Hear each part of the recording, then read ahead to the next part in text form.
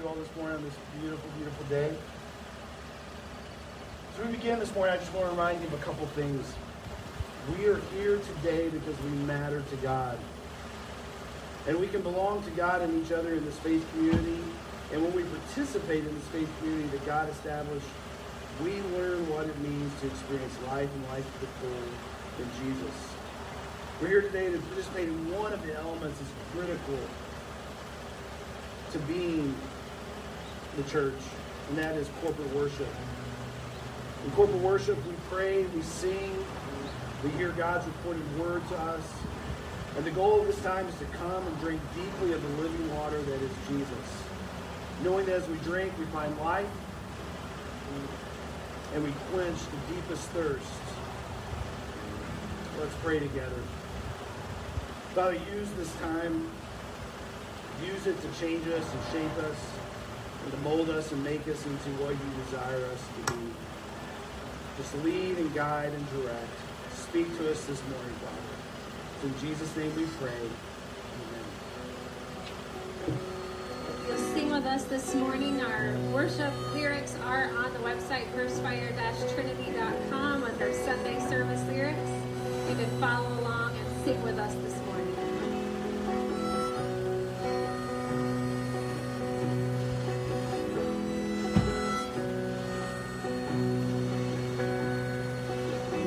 Search the world, but it couldn't fail me. Man's empty praise and treasures that fade are never enough. Then you came along and put me back together.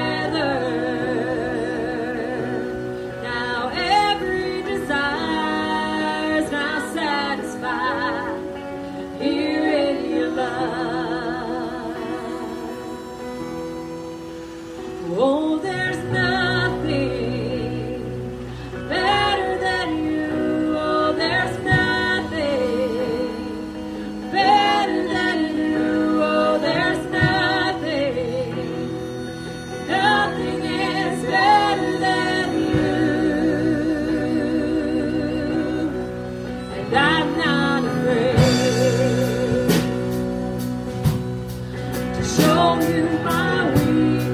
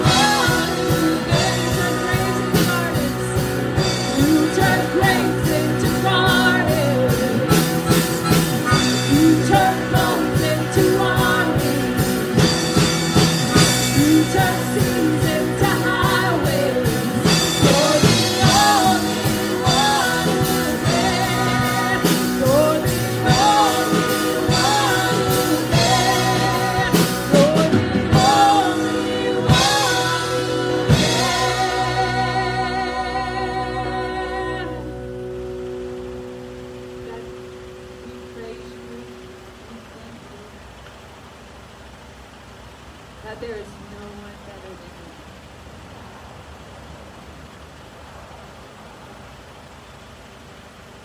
God, we thank you so much for who you are. That we know that when we look other places, we're unfulfilled, but only inside of you.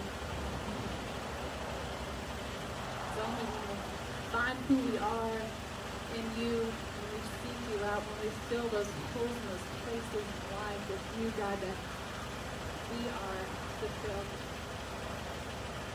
God, I pray that as we are in this place worshiping you, Lord, that we will set aside all those things that are not of you. God, that we will seek truth. God, that you are clearing our minds of things that are not of you. God, so that we can focus solely on you and who you are, because God, you are a great God. In this place today, may we worship how incredible you are, that you've made and created each of us so very differently.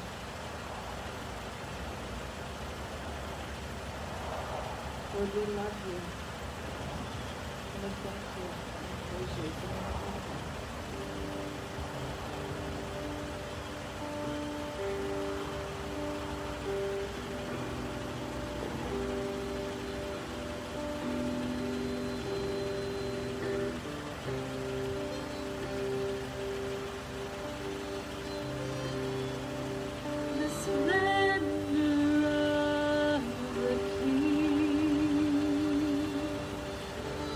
Roll the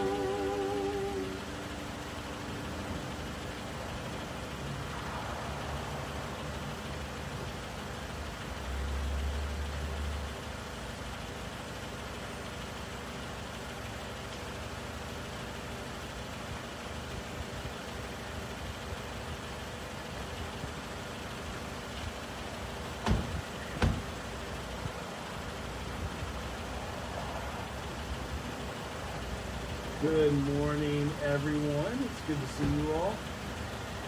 Got a question for you this morning as we begin, and you can honk your horn if you're one of these people, or maybe even better yet, if the person sitting in the car with you is one of these people. We'll never know the difference. But are any of you all that are here today notorious for losing things? Got a hand raised? I just saw Sam blow the horn to John. Yeah, we lose things all the time. Some of us are better at losing things than others. All right.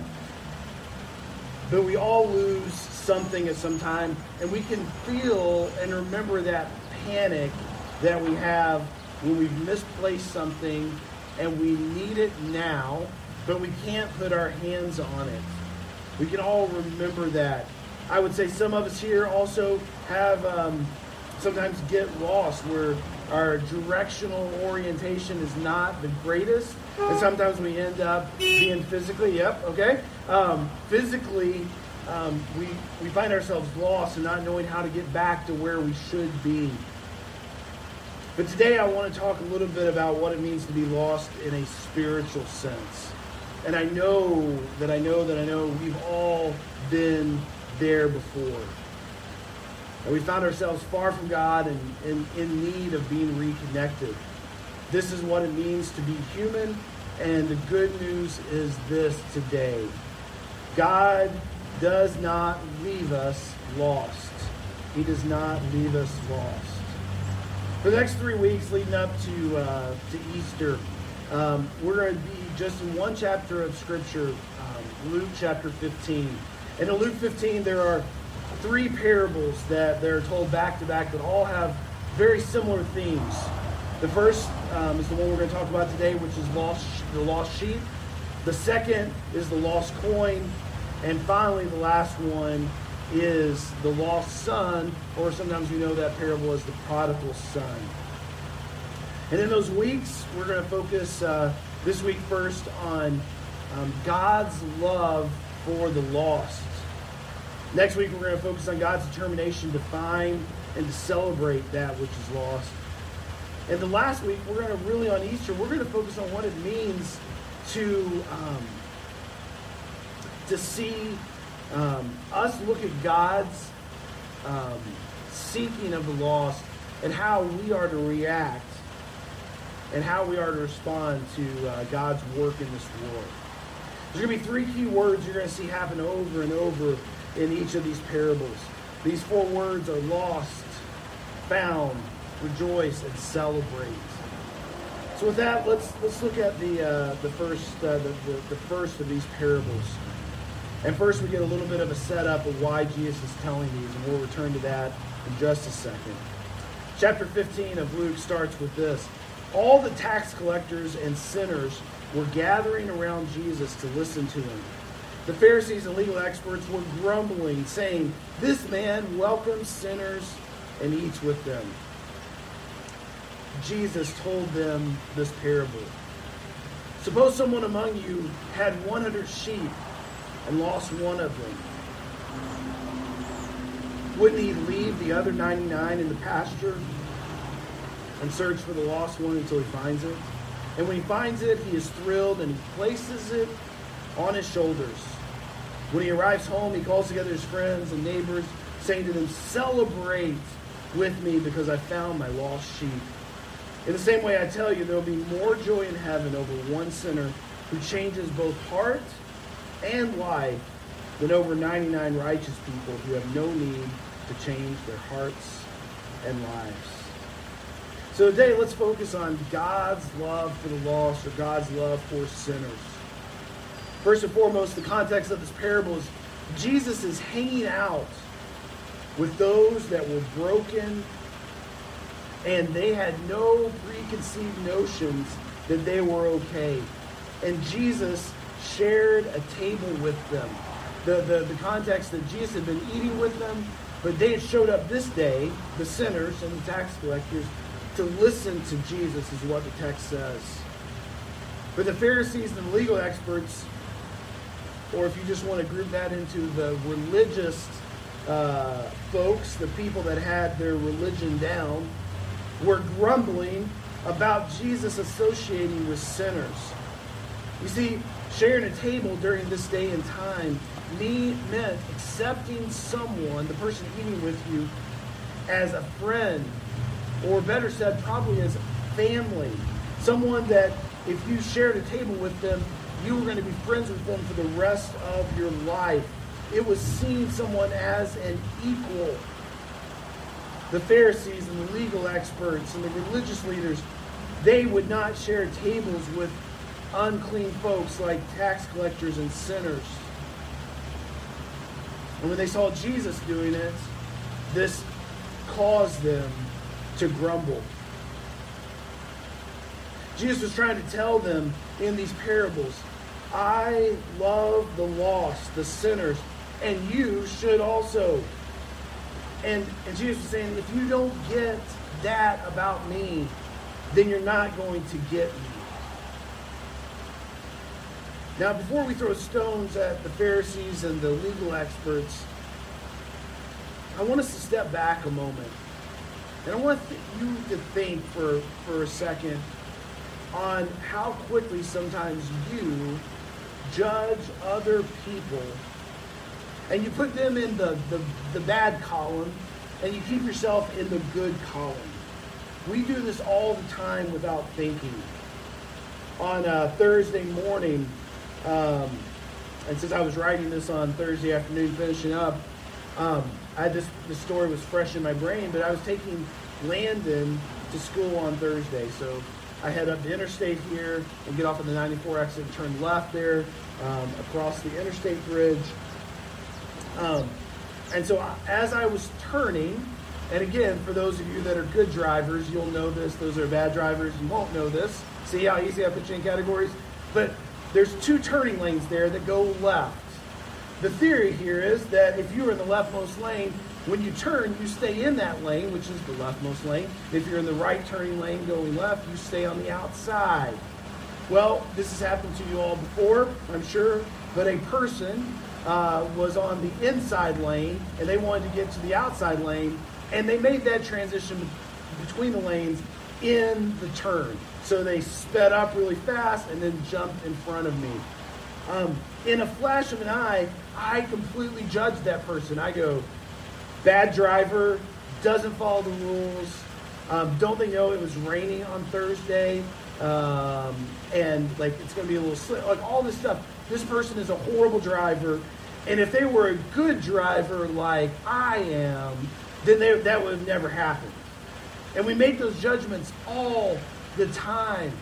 All the way from things that have to do with driving to how somebody acts in the grocery store to really serious things of like that person doesn't have their life together and they're a bit sideways. And if they could have their life together like I had my life together, we do this judgment thing all the time. So I want to cut the Pharisees and the religious leaders a bit of slack this morning because this is what they grew up with. And they were trying to keep the law and make sure things were right. And good people didn't eat with bad people was the way they saw the world.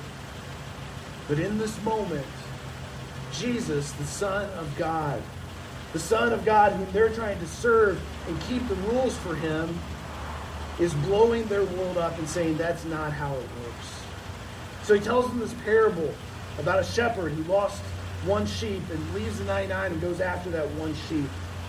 It's worth noting here that shepherds would have no way have been seen as good people during this time. They would have also been in the bad column with sinners and tax collectors. The work they did with the sheep made them unclean. So for the religious leaders to hear this story and the one who represents God the Father in the story being an unclean person would have rubbed them the wrong way, to say the least. Because in essence, it was the outcast, the shepherd, who was the one in the story that was displaying the way in which God loves. It would be like you telling me on Thursday at about 8 o'clock, showing up and telling me a parable, and the hero of that parable was a horrible driver, right? I've been like, there's no way someone that doesn't follow the rules and is one of those people could have shown goodness. And don't use that person to represent God. This was a normal flock size for this day and time, 100 sheep. So there was nothing extravagant to these people's ears about hearing this parable. Sheep were much more prevalent during this day and time, and they would have understood how shepherding worked, at least from a distance. They would have related to this. They could imagine sheep in a pasture and a sheep that is lost. And so Jesus uses this to teach them about God's love for sinners. God is pictured as a shepherd who leaves the 99 and goes after the one. One commentator writes that it was typical, make sure you hear this, that Jewish teachers stressed God's forgiveness for those that repent. But rarely did they stress God seeking sinners out. This was a new term. Jewish religious leaders were very cool with somebody who says, I want to turn my life around and I'm going to repent. They were okay with God doing that, but rarely were there any stories about God going out and seeking those that were lost and trying to find them. But here Jesus does exactly that. It's also worth noting, because a lot of times when we read the story, we sometimes will ask the question, does Jesus not care? And does God not care about the 99 that are still in the pasture? No, in no way does he not care for or love them. Sheep by their own nature have a way of wandering away. Sometimes the sheep will put its head down and all that it's looking at is getting from one patch of grass to the next. And before they know it, at least this is how it works on our farm, they're in another field. They found a way to squeeze between something or under something to get to greener grass. And while all the other sheep are all together in a big clump up in one field, it is very often there will be one that has wandered away, just simply out of the need to find food.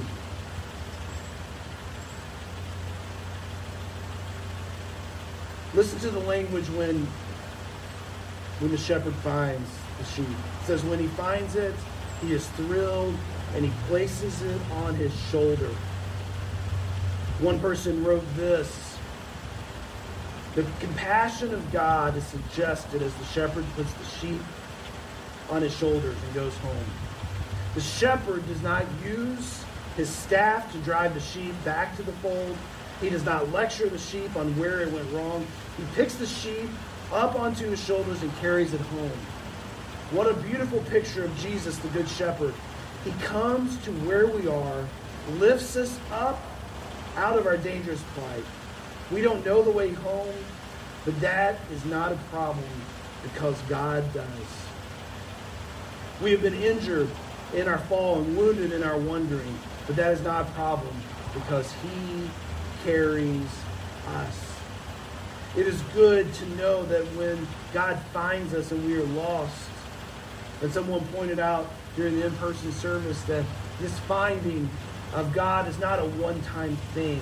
Sometimes we read the parables and we believe that there's only this parable only encompasses the first finding, right? The first time that I was wandering and God found me and brought me into his fold.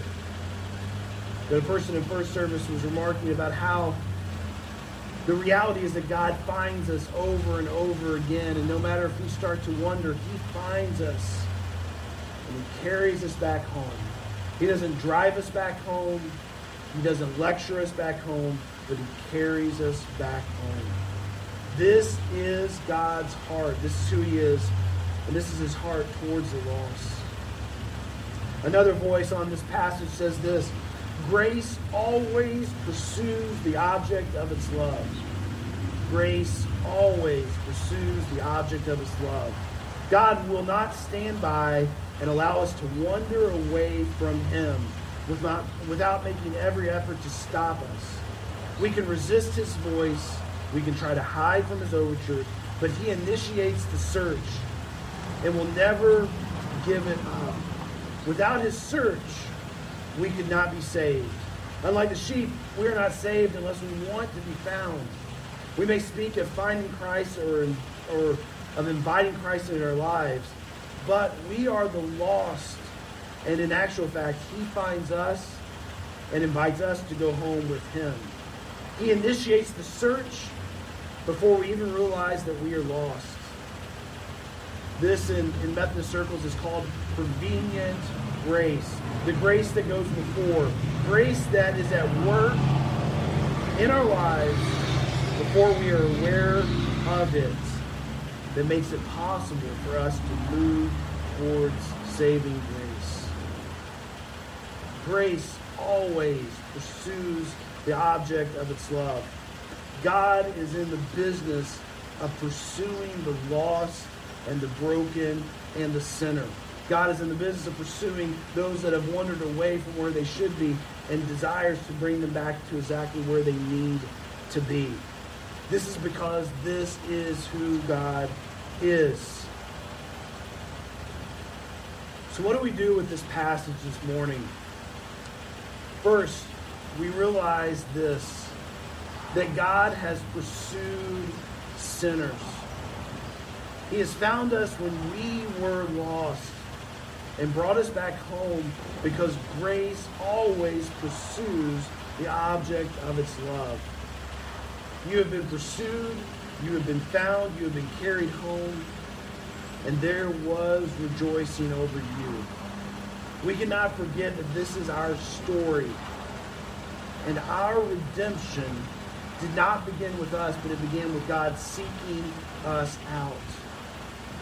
Second, we're called to be people that carries God's grace and story to others.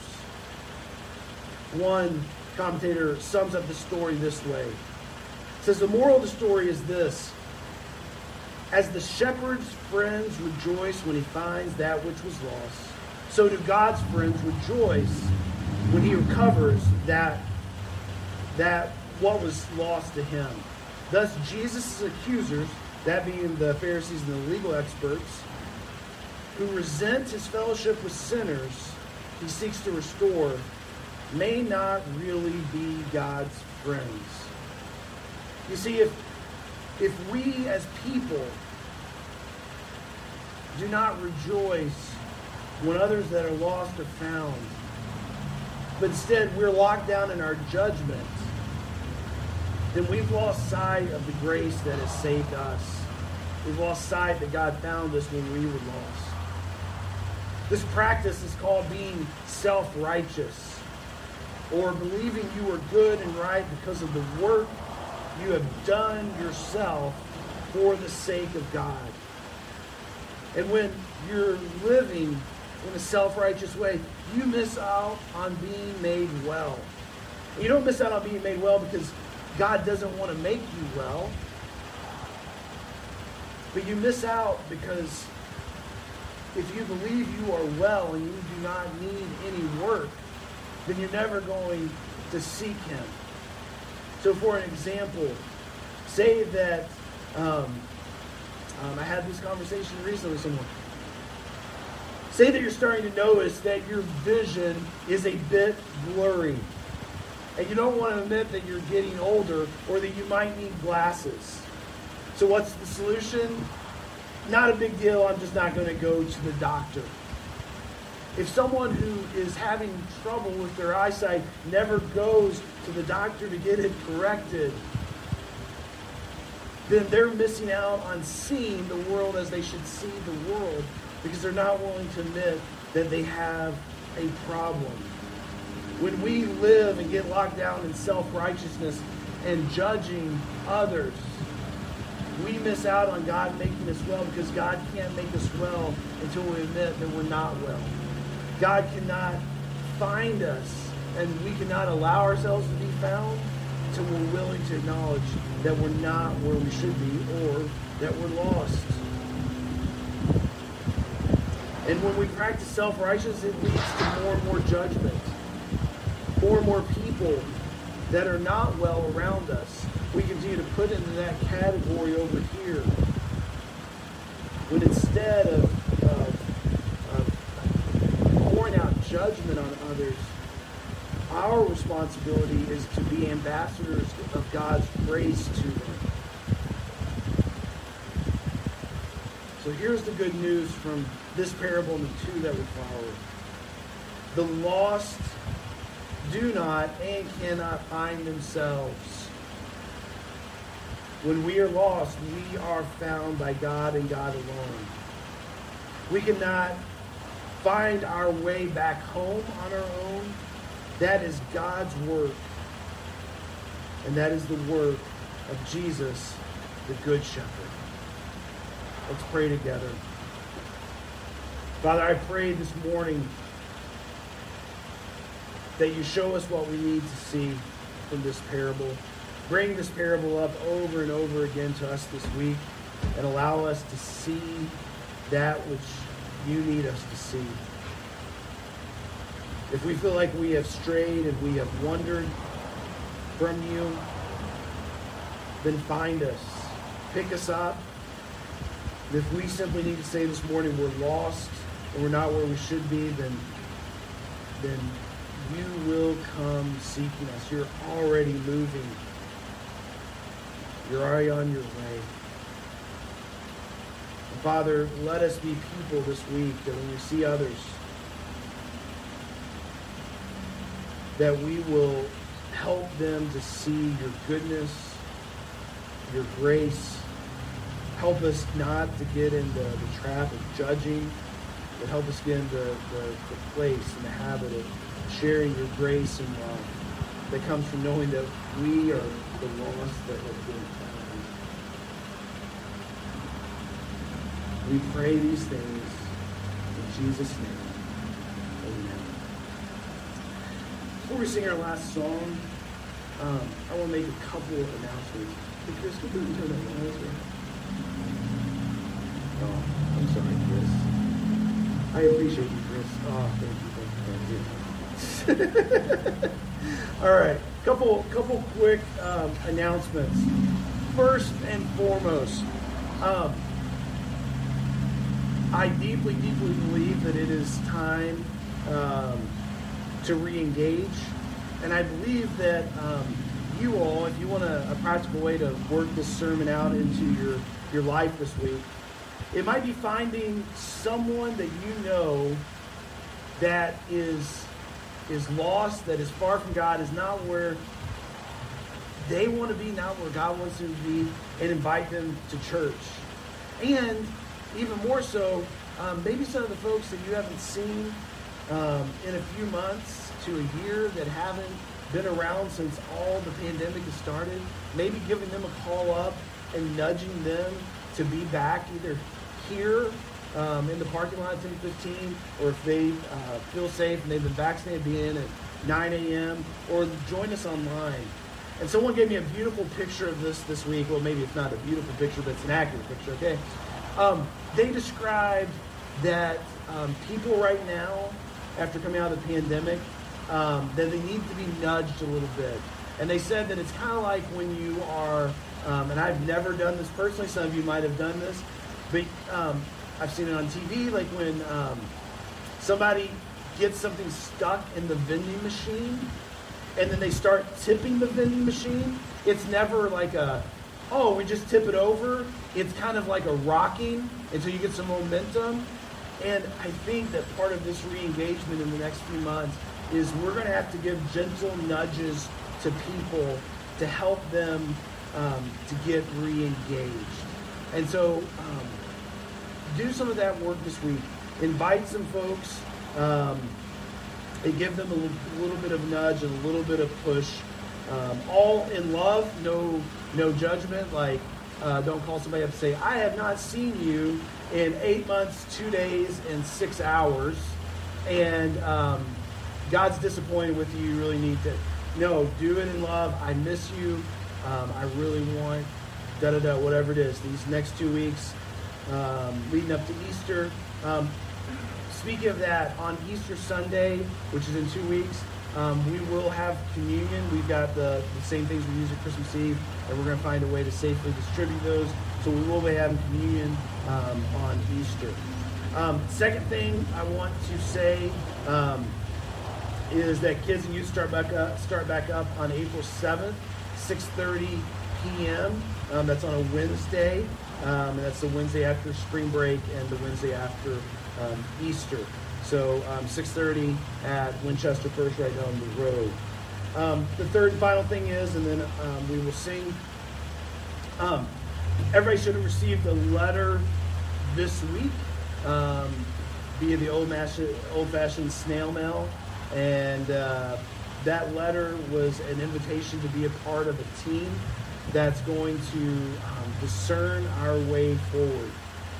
The landscape, I could not tell you, but if you're interested, call me up sometime and I'll tell you how much has changed in the last year. Probably don't need to tell you that, but so much has changed, and we want, as a church, to figure out where God is taking us and how we can best be His hands and feet to this community. How we can share His story, that He's in the business of seeking those that are lost, picking them up, and carrying them home. We want to be in that business, but we need to do some work together and discern how.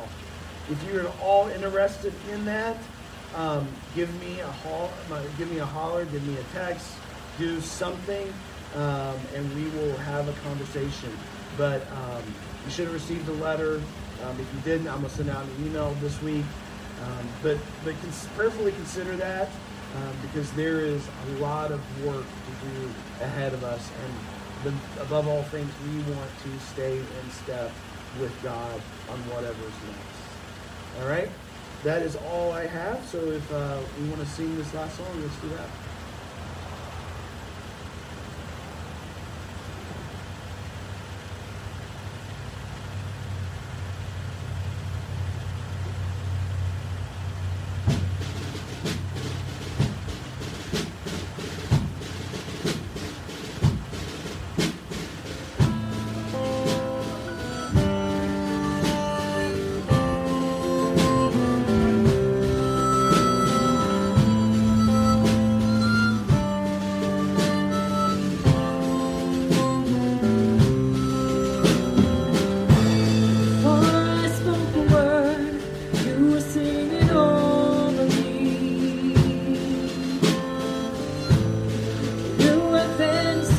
So good.